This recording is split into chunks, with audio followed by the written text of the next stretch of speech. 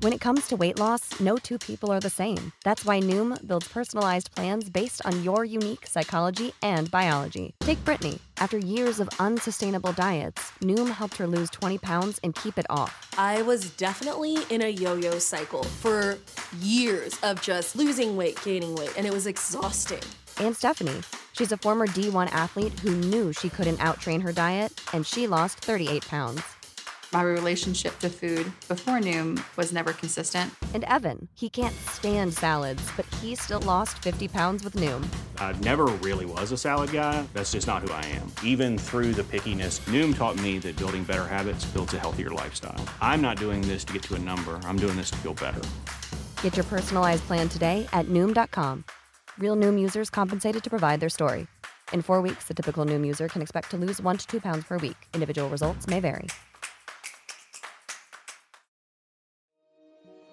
Coming up on the news.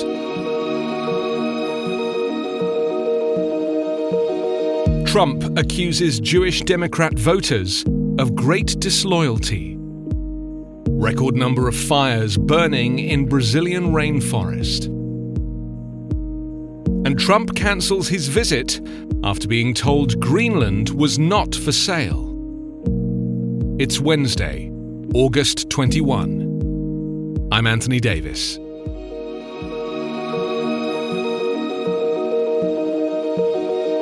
Prominent American Jews have reacted with dismay and disdain to Donald Trump's renewed adoption of a long-standing anti-Semitic trope after he described Jewish Americans who vote for Democrats as showing either a total lack of knowledge or great disloyalty.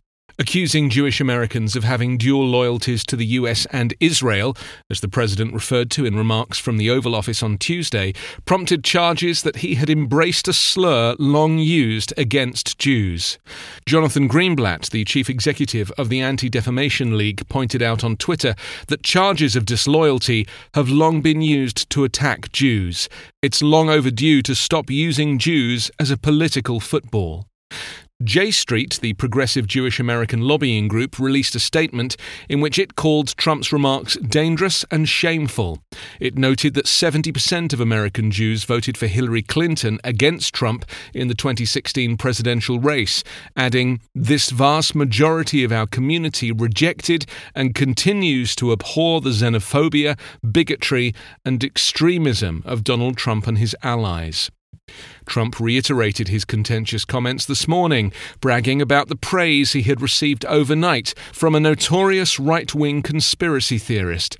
In a stream of tweets, Trump cited that Israelis loved the US president like he's the king of Israel.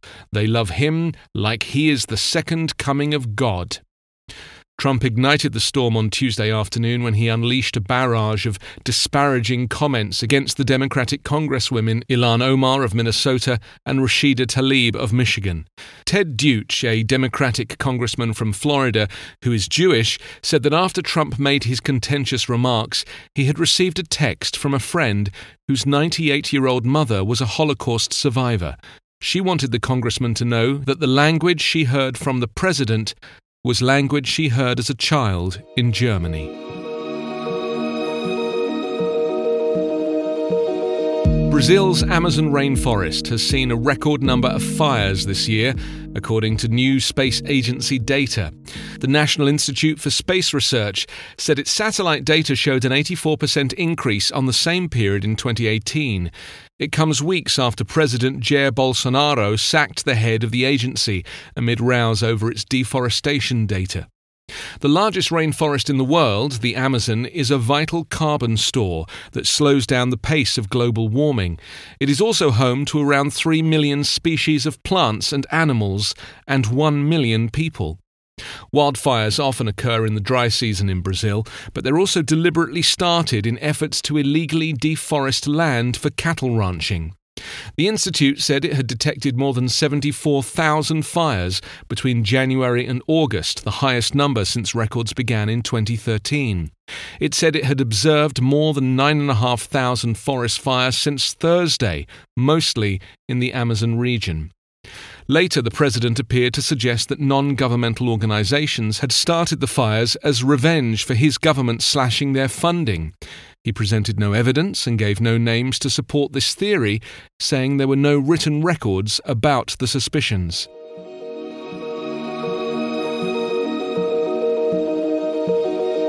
Danish Prime Minister Mette Frederiksen says she is annoyed at Donald Trump's decision to cancel his visit after being told Greenland was not for sale. Our preparations were well underway, she said, adding that she had been looking forward to meeting the US president. Ms. Frederiksen reiterated that the island of Greenland, an autonomous Danish territory, could not be bought. Trump later said he was cancelling his 2-day visit to Denmark.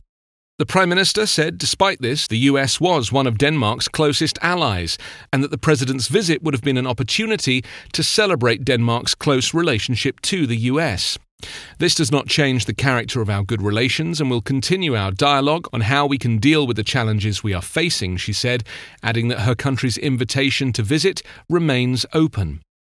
When asked on Sunday if Trump would consider trading a US territory for the island, he replied, "Essentially, it's a large real estate deal." Then on Monday, the US president posted an image on social media showing a tall golden Trump skyscraper among the homes of a small village on the island. Mr. Trump has reportedly taken an interest in Greenland, in part because of its natural resources, such as coal, zinc, copper, and iron ore. You can subscribe to The News with your favourite podcast app or ask your smart speaker to play The News with Anthony Davis podcast. Please leave us a review on iTunes and follow us on Twitter at @thenews_podcast. The News is an independent production covering politics, inequality, health and climate, delivering honest, verified and truthful world news daily. A news story gets shared by a friend on social media, or you catch a tweet that really makes your blood boil. But how do you separate fact from fiction? That's the premise behind Disinformation, a 10-part series from Evergreen Podcasts and Emergent Risk International coming this fall. Tune into Disinformation wherever you get your podcasts. And remember, don't believe everything you read.